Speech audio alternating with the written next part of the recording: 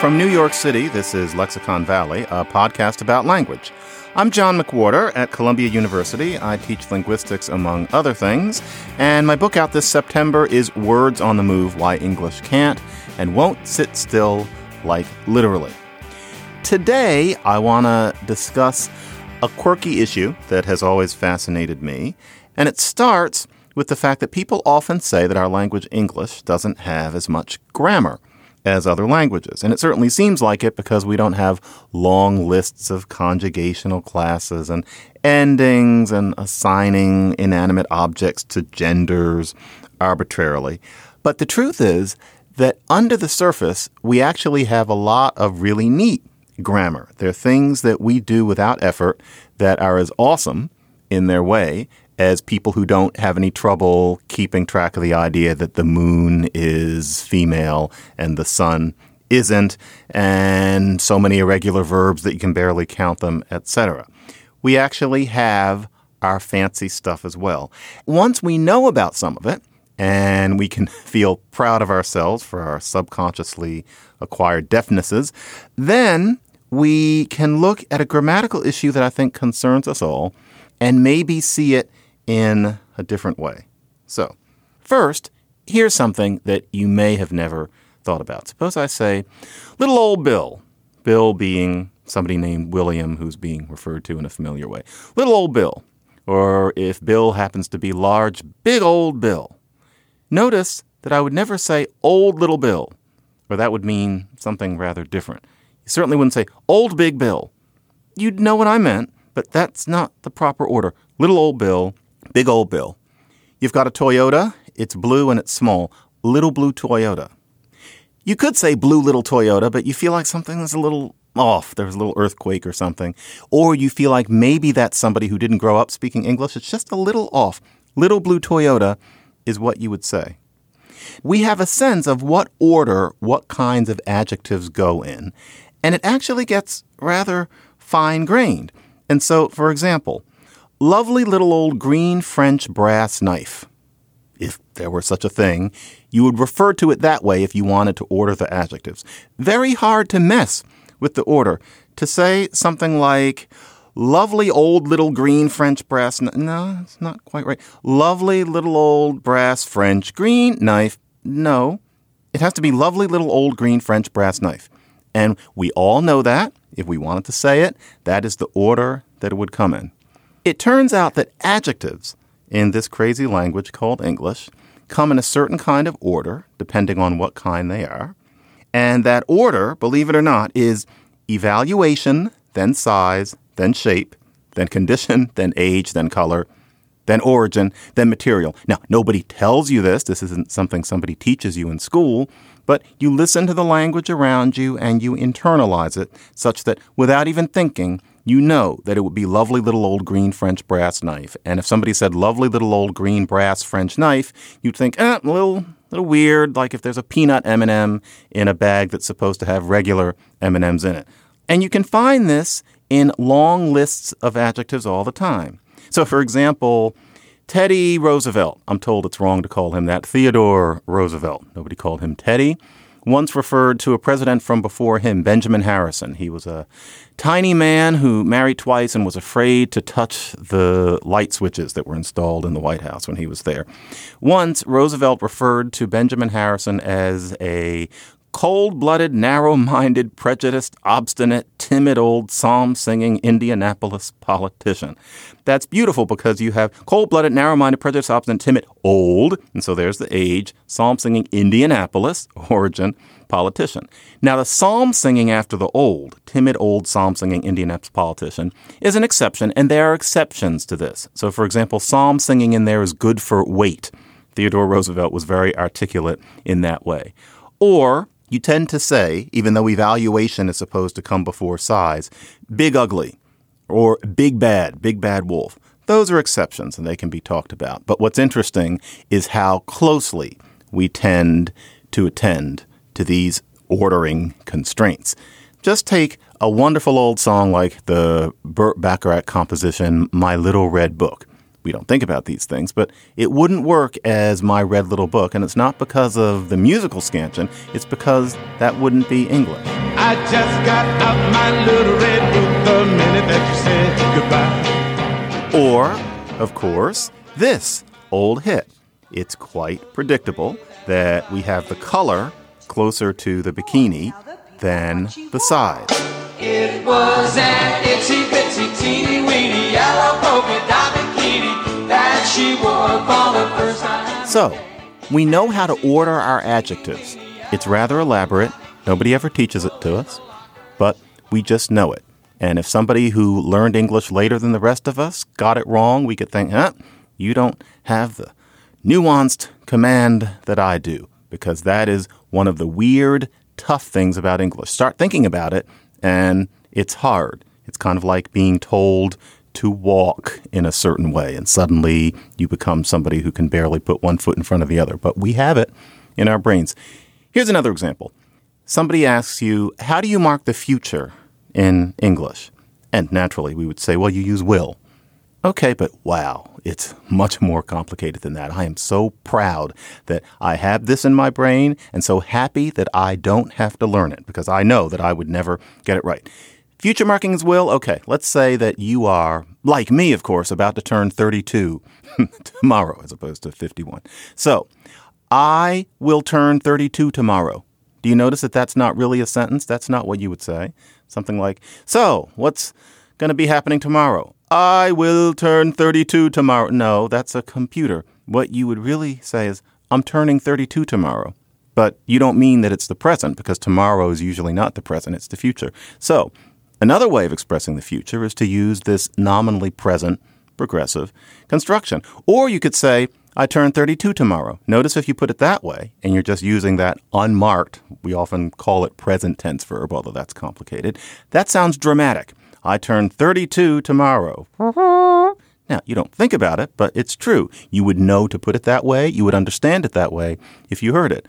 Or, I'm going to turn 32 tomorrow. Notice how that's a little weird. And the reason it's weird is because it seems to convey some sort of intention as if you can control when you're going to turn 32.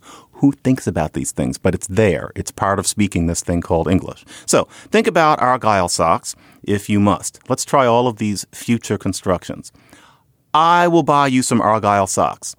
That works if you're implying that you were asked to do it, and so you're going to do what you were told to do. Now let's try this. I am buying you some Argyle socks.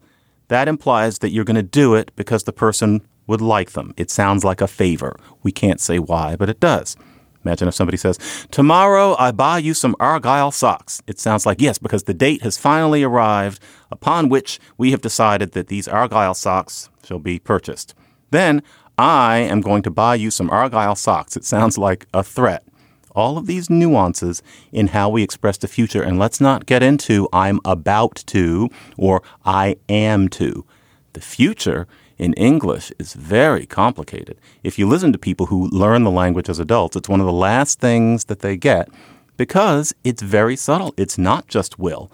And yet we walk around doing it without having strokes. We would never consider it to be a problem, even though we think that to express the future, you use just will. Or if you think about it a little more, you think, well, gonna. Oh, much, much more. Now, I once knew a Japanese person. She had been speaking English for 3 years, and she was so good, considering the gulf between English and Japanese.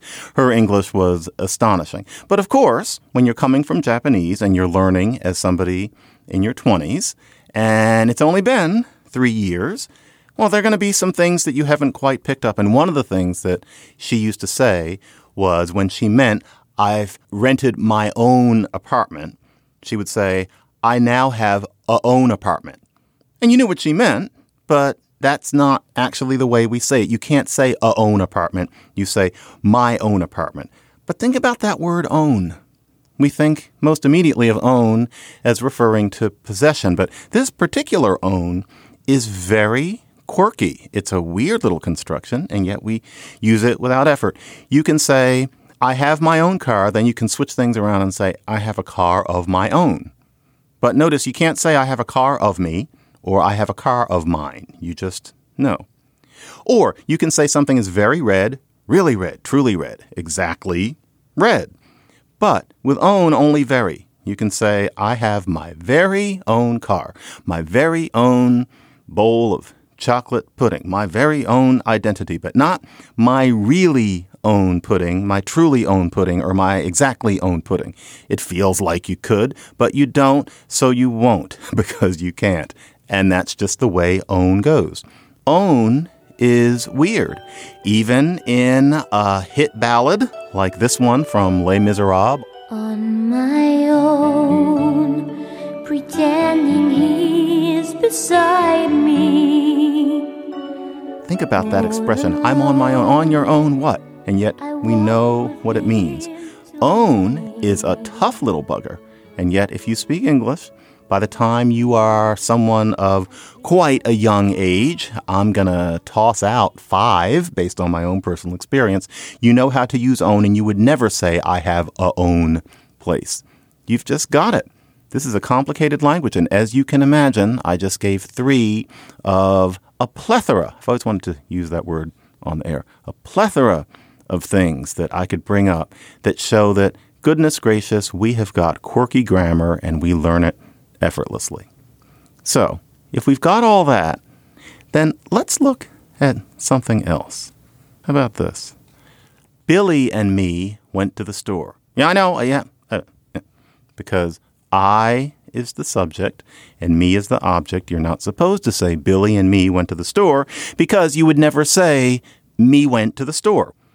Okay, let's look at this rule, because the idea is that somehow people never quite internalize it. You've got to teach it to your kids, bopping them on the back of the head, and you listen to people misusing it in the street. If anything, the idea that I is the subject and me is the object seems easier as a concept than this business of this subtle connotations of the future constructions and, my goodness, the use of own. So why do people have a harder time getting the Billy and me business right than all those other things? Why even decidedly intelligent persons, such as the President of the United States, who actually is given to saying things like this? President Bush graciously invited Michelle and I to meet with him and First Lady Laura Bush. We are gratified by the invitation. So apparently the president isn't quite clear on subjects and objects. Really? Because he certainly wouldn't be talking about my red little book. I'm pretty sure he knows how to use the word own. But apparently when it comes to subject and object, that suddenly is quantum mechanics. Doesn't that seem a little inconsistent? The reason is that the rule about Billy and I versus Billy and me is different from the other 3 things that I mentioned in a crucial way. I is subject and me is object. Okay, if that's true, then how come if I say I and Billy went to the store, it doesn't seem right? Now, some people would say I and Billy doesn't seem right because you're not supposed to put yourself first. But I don't mean issues of politeness. I and Billy went to the store sounds not only perhaps impolite, but Martian. It sounds grammatically off, and yet I is a subject, and I and Billy went to the store. Now, if it were just one wrinkle, then we just have to dismiss it. Life is full of wrinkles. But how about this? Okay, who did it? And it's Jocelyn and Brian who did it. And you point to them, and you say, they. No. Who did it? Them. But I'm talking about they did it. I'm referring to them as subjects. So how come I use this object form? Who did it? And you know that you did it. You don't say I. That's absurd. You say me. But you're referring to yourself as a subject that did something. Then there's French. And no, English is not French. But in French, you can't say the equivalent of Billy and I went to the store. Even if you've only got a little French, you can feel it. Guillaume et je sommes allés au magasin. It has to be moi. They have no problem with it. And you know that the French have a certain pride in the clarity and yumminess and perfection of their language. And yet they don't treat pronouns as subjects and objects in the way that we're told English is supposed to. So that is 3 strikes against the idea that I is the subject and me is the object. So you might say, whatever's going on with French, which we're not speaking, and whatever these little wrinkles, we have these rules because we want to be clear.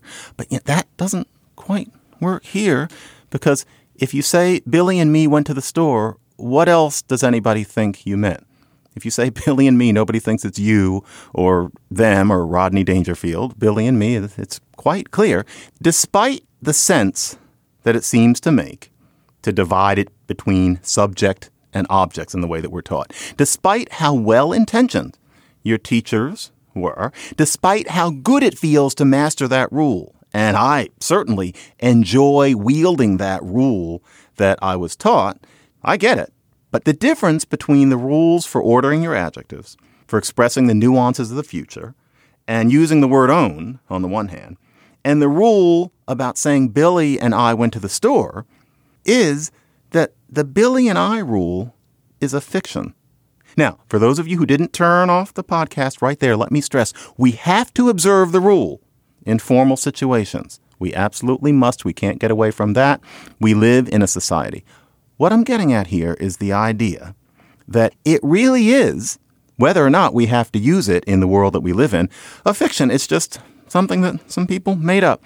There was in particular a guy named Robert Loth, who in the late 1700s created very interesting in itself, pioneering grammatical description of the English language. But Loth was from a time when the idea was that Latin was the way a language should be. And in Latin, you happen to corral your pronouns according to subject and object in a very tidy way.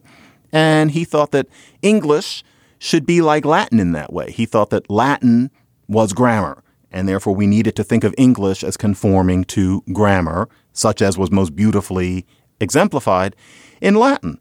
And so by the 1800s, people were taking a cue from Loth's idea that our pronouns are subject ones and object ones in the way that they are in Latin, and saying that, therefore, saying things like Billy and me went to the store is a mistake. That's when it starts. So, for example, there was a book called Vulgarisms and Other Errors of Speech by a certain Richard Bach. 1869, he says, we sometimes hear even the gross error of two words in the objective case used as nominatives to a verb, as him and me went. No one ever says us went, yet him and me went is the same mistake, as him and me are equivalent to us, all three being in the objective case instead of in the nominative case, he, I, and we. The sentence should be he and I went. Objective case, nominative case, as if Latin is our model. And it's understandable that people back then thought so. But we know about more languages now. And we know more about language now than the people who wrote back then were in a position to.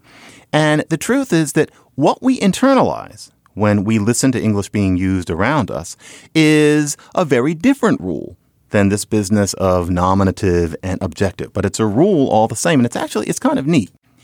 In English, the first person singular pronoun is me. It's as simple as that. Basically, it's me. I is an exception. It's not a matter of me is just object and I is subject. Me can be subject. Me can be object. That's what children hear. I is used in a particular situation, and that is when it's the only pronoun before the verb. So you don't say me went, you say I went. Now, you can have something between commas separating the I and the went. And so you can say I, being the only person in the room, went to the window and opened it. But other than that, the first person singular pronoun, subject or object, is me. And that's what every child grows up doing, because even though we want to say that me isn't supposed to be a subject, remember, we all use me as a subject all the time. When we say me and Billy, or in a way that I don't think anybody complains about at all, when we say who did it, me. And that goes for all the other pronouns too, just as the French do. So that means that if you hear, for example, this song, it was a rather inferior show tune that was all over the national airwaves in 1956. I hear you could not get away from it. It was called Mutual Admiration Society. We listen to this. Do we really think that My Baby and Me was an error here? We belong to a mutual baby and me. Or for those of us who prefer to live in the present, here is a song by Pink. And again, based on our sense of what the rules are, we're supposed to hear her as having made a mistake. You and me were always with each other. Before we knew the other was ever there. But the question is, really, did she make a mistake? Or is it a matter of formality? And so I say yes. We must observe the rule because it's become an entrenched fashion. In formal situations, one must, whether one likes it or not, say Billy and I, or perhaps William and I, went to the store. But a useful way of looking at it is that it's a matter of fashion, not a matter of error. And so an example would be little pleats on the front of pants under the belt. About 15 years ago, I decided I liked the way those pleats looked, and so I had various pants that had those little pleats. Then one woman I was dating told me that I had to knock off with the pleats because those pleats signify that one is dad. Apparently, they gave you an elderly look. So I got rid of the pleated pants and made sure that I had flat fronts to my pants. Now, why in the world, in the grand scheme of things, do small little folds in fabric in a row under your belt signify that one's hair is getting gray and that one has reproduced and that one is no longer on a certain market? There's obviously no inherent connection, but that is the way things happen to have panned out, and so one must observe it. The pleats aren't wrong. They're not an error. They're not immoral. However, there are arbitrary symbolizations, and we're just stuck with them. That's what Billy and I happens to be. Interestingly, it's been said that of all of the blackboard grammar rules that people get beaten up about, that is the one that has actually become so entrenched that we can consider it a part of the grammar of the language. It really has managed to create what you could call a change. It's the only example. But the idea that it's a mistake to say Billy and me went to the store, and that the logical thing is to say Billy and I went to the store, has never yielded anything except the grand old tendency that irritates so many, which is to just hear the rule as, well, you're supposed to say I after and. And next thing you know, you have people saying between you and I, when according to the made-up rule, it should be between you and me. That's the sort of thing that Obama in the moment often is doing. I think all of us know people who do it. We may be the people, because the rule that was made up, even though we are stuck with it, isn't natural. You grow up hearing what the real rule is. My message is not that we're supposed to run around saying Billy and me went to the store in formal situations. Life is about the formal and the informal, and there are cases where we just have to buckle under. But I hope that we can hear people saying Billy and me went to the store without thinking that they're committing an error, because actually saying Billy and me went to the store observes the same kind of logic as understanding how to use the word own, how to use the nuances of the future, and how to order your colors. In other words, our own dear old English, which will always remain a vehicle of intelligible communication. Notice that I got all three of those constructions into that final sentence. Anyway, the show was edited by Mike Wolo. I'm John McWhorter. Thanks so much for listening, and see you back here in 2 weeks. But like you, on the PJs, birds on the verge of being seen. No, baby, give me the keys. I'm gonna try to tame your little red love machine.